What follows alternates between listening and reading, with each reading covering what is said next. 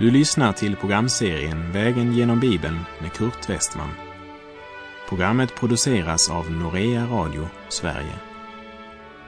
Vi befinner oss nu i första Thessalonikerbrevet. Slå gärna upp din bibel och följ med.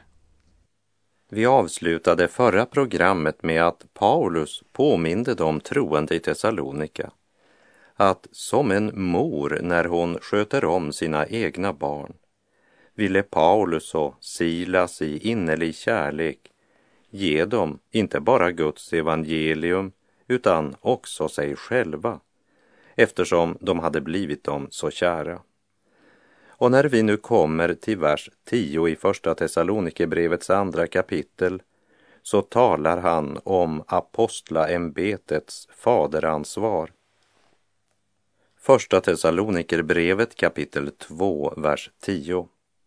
Ni är vittnen, ja Gud själv är vittne till hur heligt, rätt och oförvitligt vi uppträdde bland er som tror. Än en gång så går Paulus rakt på sak. Han talar om något som han menar att de borde känna till. Ni är vittnen.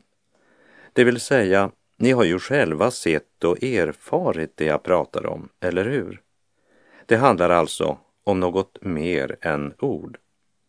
Här refererar han inte bara till sin undervisning, men vi bör lägga märke till hur Paulus uppträdde bland nyfrälsta bröder och systrar i Thessalonika. Det är verkligen starka ord om man lägger märke till vad han säger. Ni är vittnen till hur heligt vi uppträdde bland er.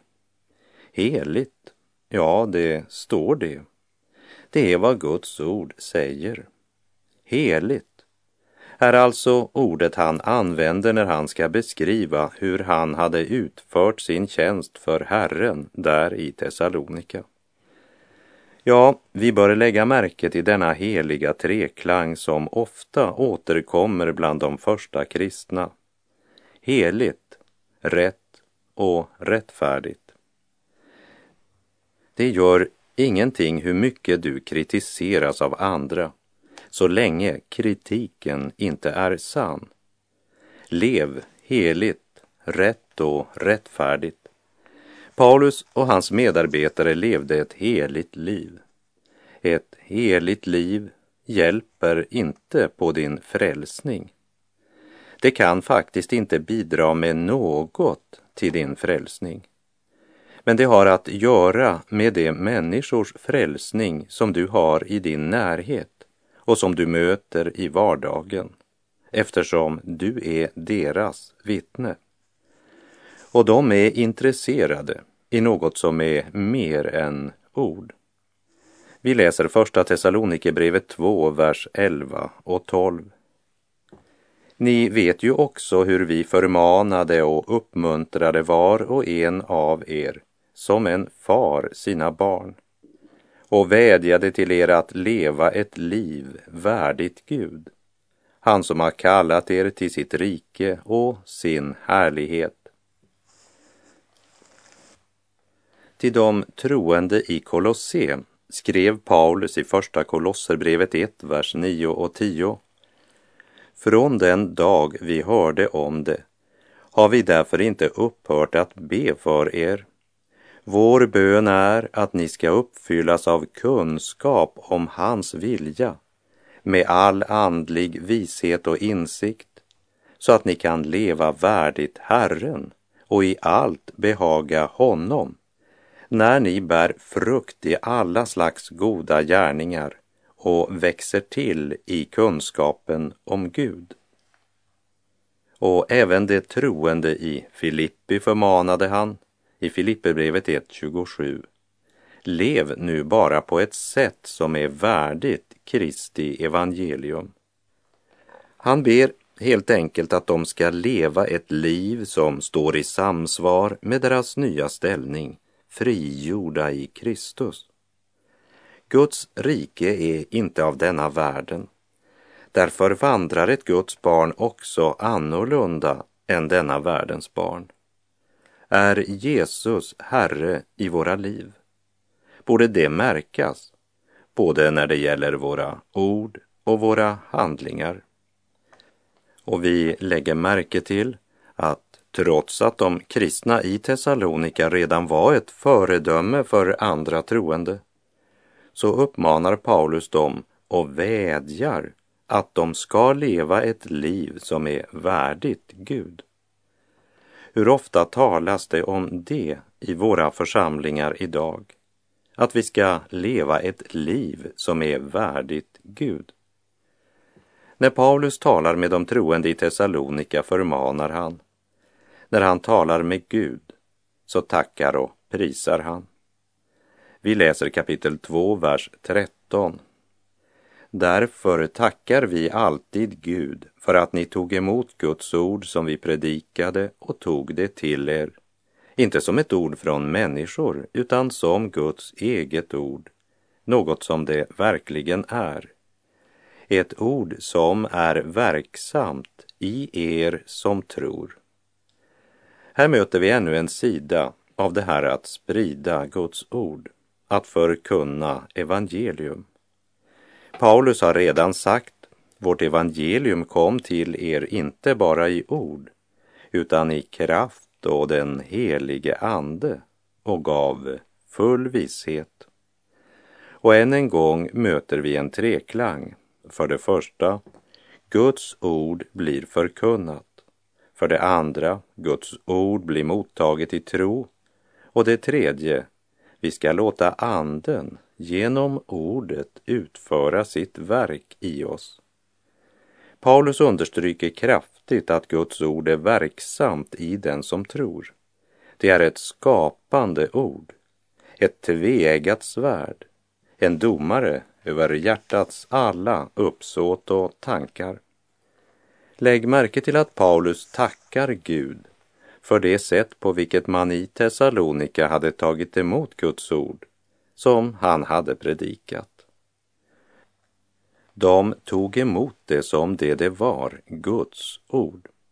Och detsamma borde vi göra, ta emot Guds ord som Guds ord.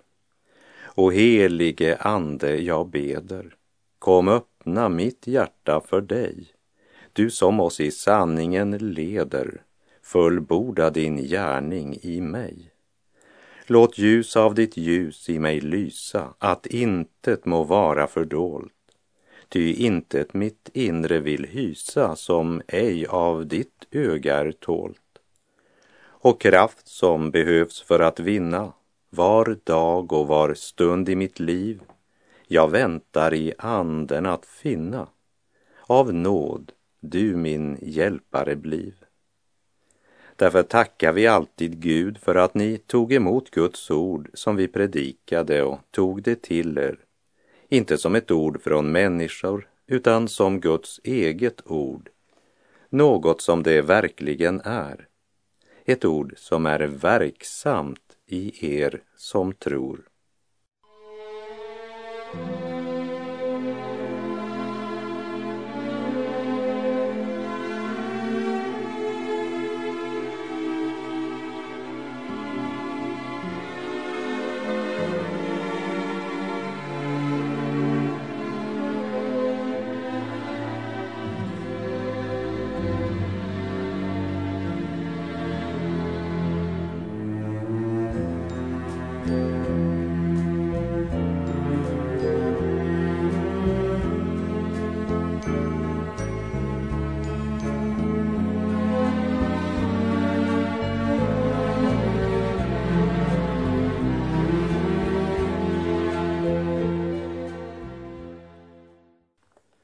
De människor som nu utgjorde församlingen i Thessalonika, de hade under svåra lidanden tagit emot ordet med den glädje som den helige ande ger.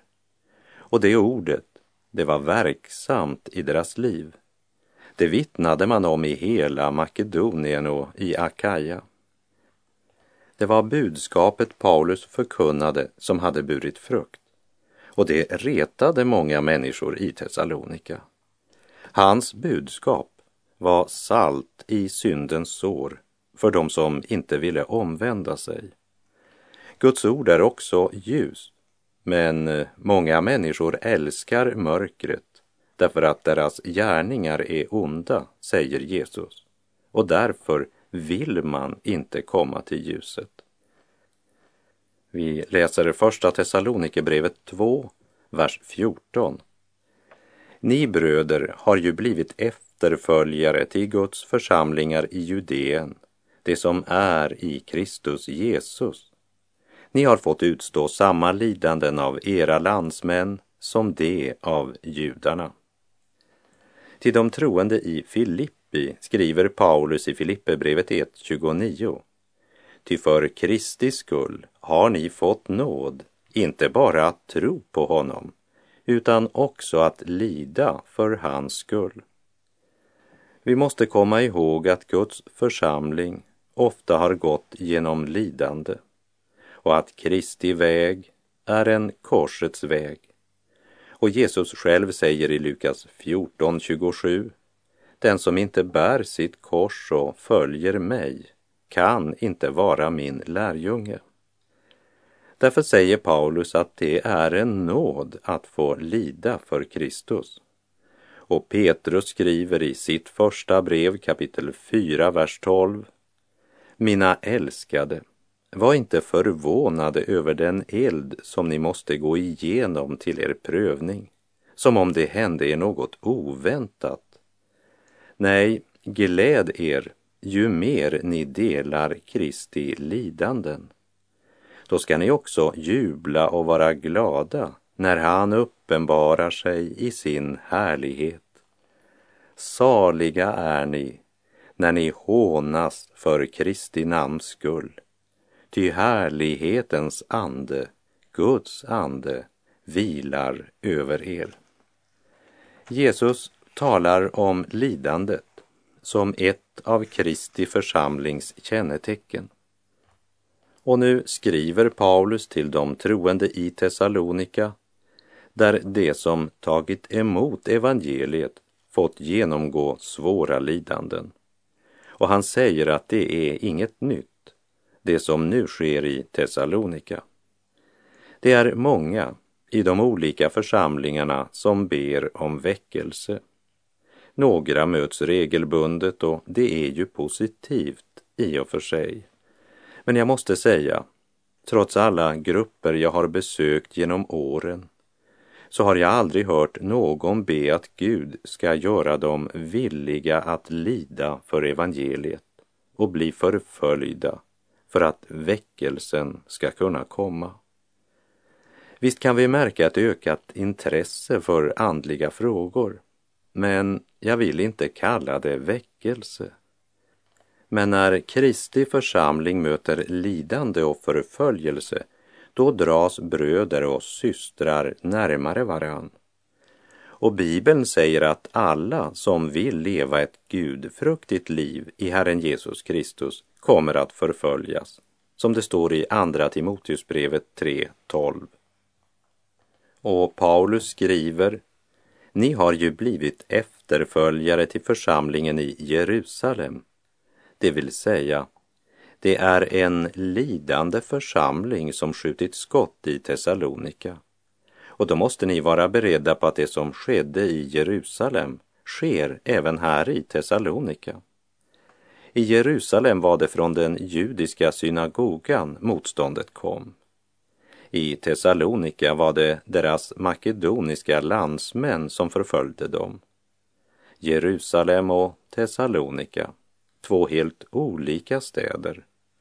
Men inför evangeliet om Jesus Kristus reagerar de lika.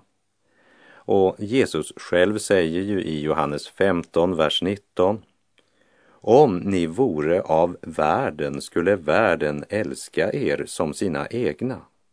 Men ni är inte av världen, utan jag har utvalt er och tagit er ut ur världen. Därför hatar världen er. Paulus säger att de troende i Thessalonika har fått utstå samma lidanden av sina landsmän som vad församlingen i Jerusalem fått utstå av sina landsmän. Ja, judarnas religiösa ledare gick så långt att de dödade Herren Jesus och profeterna och drev bort Paulus och andra som bekände sin tro på Kristus. Och så säger han i slutet av vers 15 och i vers 16: det behagar inte Gud och är fiender till alla människor, eftersom det hindrar oss att predika för hedningarna så att dessa blir frälsta. Så fyller det ständigt sina synders mått, men vredesdomen skall komma över dem till slut. Vers 15 och 16 är verkligen värda att lägga märke till, eftersom det avslöjar något som är viktigt att känna till. Gud tillåter synden att storma fram i sin fulla kraft, men när syndens bägare är fylld dömer Gud synden. Genom att hindra Paulus och andra Herrens vittnen gör de sig inte bara skyldiga till förföljelsen av Herrens tjänare, men man hindrar att andra människor får höra evangeliet och bli frälsta. Och när jag läser det här, då går mina tankar till många länder i världen där kristen mission idag är förbjuden, men som vi kan nå genom radiovågorna. Vår iranske producent sa en gång om sitt hemland: myndigheterna stängde dörren, men Gud öppnade ett fönster. Tack Gud för alla människor som stöder våra bibelprogram på olika språk, genom sina förböner och genom sina gåvor.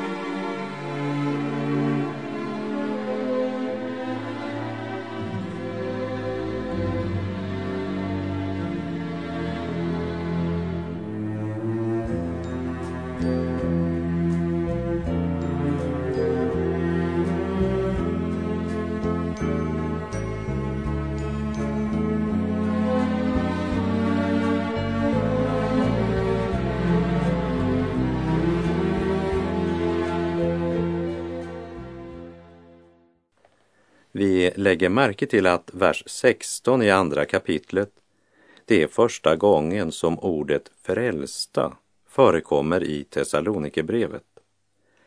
Paulus har vikt sitt liv till att tjäna den uppståndne Kristus, medan andra inte bara är likgiltiga till Kristus, men de ger sin kraft till att motarbeta frälsningens budskap. Frälsning, det är ett ord som uttrycker hela Guds plan med dig och mig. Petrus skriver i sitt första brev, kapitel 1 och vers 5: med Guds makt blir ni genom tron bevarade till den frälsning som finns beredd och skall uppenbaras i den sista tiden. Denna frälsning skapar en gemenskap som sträcker sig över både land och kulturgränser. Här är det inte frågan om man är jude, grek, arab eller svensk. Och frälsningens under förenar oss med blodets band. Vi är förenade genom lammets blod. Paulus var hebré, men han kände lika stor samhörighet med de kristna i Thessalonika som med de kristna i Jerusalem.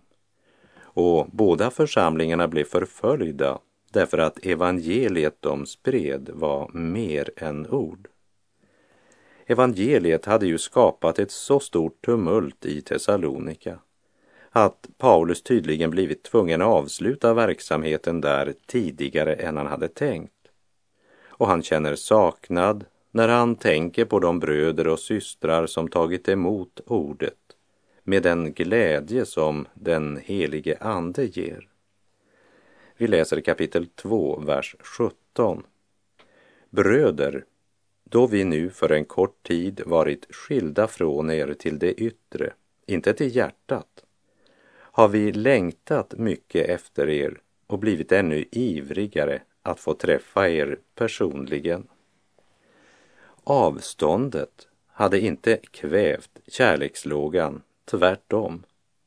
Som någon har sagt, avståndet är för kärleken vad blåsten är för elden. Den utsläcker de små lågorna, men gör det stora till en brand. Geografiskt var de skilda från varann, men inte till hjärtat. De ägde en andlig levande gemenskap. Om Paulus inte kunde se dem med ögonen, så såg han dem hela tiden i tanken. Paulus hade rest från Thessalonika, men hjärtat hade han lämnat kvar. Och det tror jag att församlingen i Thessalonika visste. Och hör nu vad Paulus skriver i vers 18. Vi har verkligen önskat komma till er, jag, Paulus, både 1 och 2 gånger, men Satan har hindrat oss. Paulus hade andlig urskiljningsförmåga till att se att det var Satan som gjorde allt för att hindra Paulus att fortsätta den gärning han påbörjat i Thessalonika. Liksom Satan än idag på olika sätt försöker hindra alla som sprider Guds ord och vittnar om Herren Jesus Kristus. Vi lägger märke till att Satan inte bara försökte stoppa Paulus, men han lyckades också med det vid flera tillfällen. Men Paulus gav inte upp kampen för den skull. Och han kommer också längre fram att komma till Thessalonika igen. Här kommer jag att tänka på Paulus ord i Andra Korinthierbrevet 4, vers 8 och 9. Vi är på allt sätt trängda men inte utan utväg. Rådvilla men inte rådlösa. Förföljda men inte övergivna. Nerslagna men inte utslagna.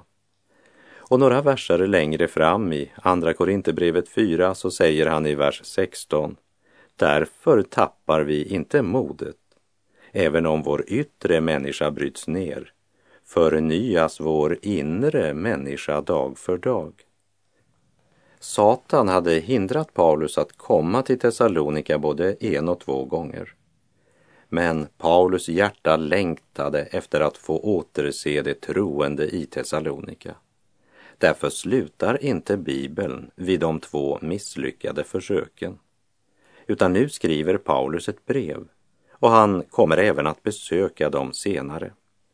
I Norge sjöng vi ofta en sång vars första vers löd så här: tap icke mot det du käre, för då är det dyreste tapt. Gud har en läxe och läre värt menneskebarn han har skapt. Varför var Paulus så ivrig efter att få komma tillbaka till Thessalonika och möta församlingen där? Ja, hör vad han skriver i kapitel 2, vers 19 och 20. Vem är vårt hopp, vår glädje, vår ärekrona inför vår Herre Jesus när han kommer? Vem om inte ni? Ja, ni är vår ära och vår glädje. Jag tror att det Paulus här säger är nära förbundet med det han skrev i första Thessalonikerbrevet 1, vers 6 och 7. Där han säger att de blev Herrens efterföljare och tog emot ordet med den glädje den helige ande ger. Och så var de föredömen för alla troende, står det. Nu sätter Paulus deras omvändelse och sanna Guds fruktan i perspektivet av Jesu återkomst. För då ska det visa sig att Paulus verksamhet inte var människoverk. Paulus förkunnelse var mer än ord, och det ska visa sig den dagen då basunen ljuder och kungarnas kung uppenbaras i ära, makt och härlighet. För då ska Kristus inte komma för att förnedras, utan för att triumfera. Och alla som lidit med honom och förnedrats här i tiden ska triumfera tillsammans med honom i ära och glädje. Paulus säger att han ser fram emot, Ja, han längtar till den dagen då Kristus kommer och upprättar sitt rike. Då ska Paulus få återse alla dem som han har vunnit för Kristus.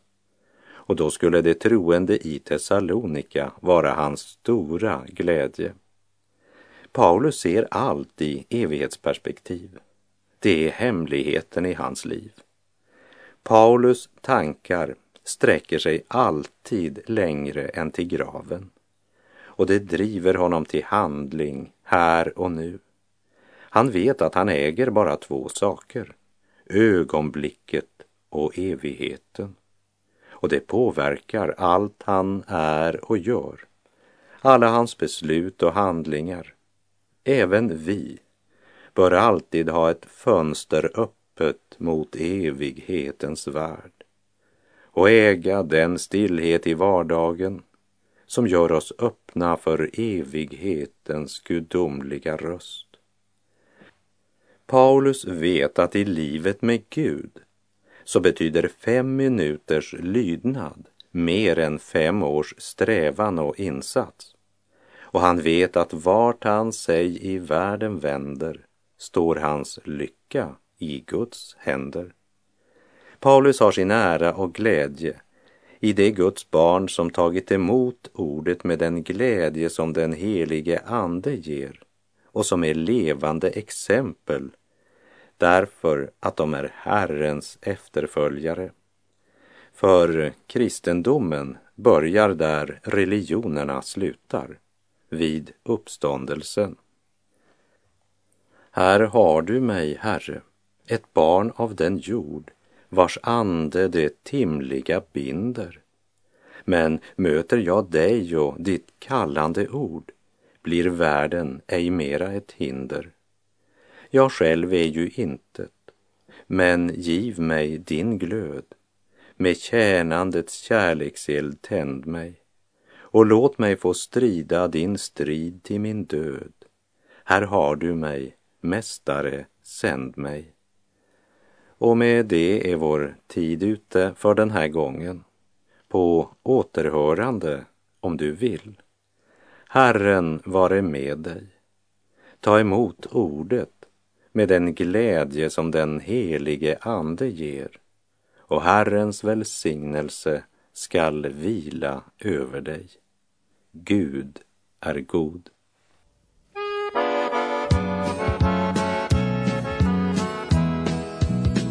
Det gryr mot dag och natten snart är omme. En evig glädje väntar Jesu Kristi brud.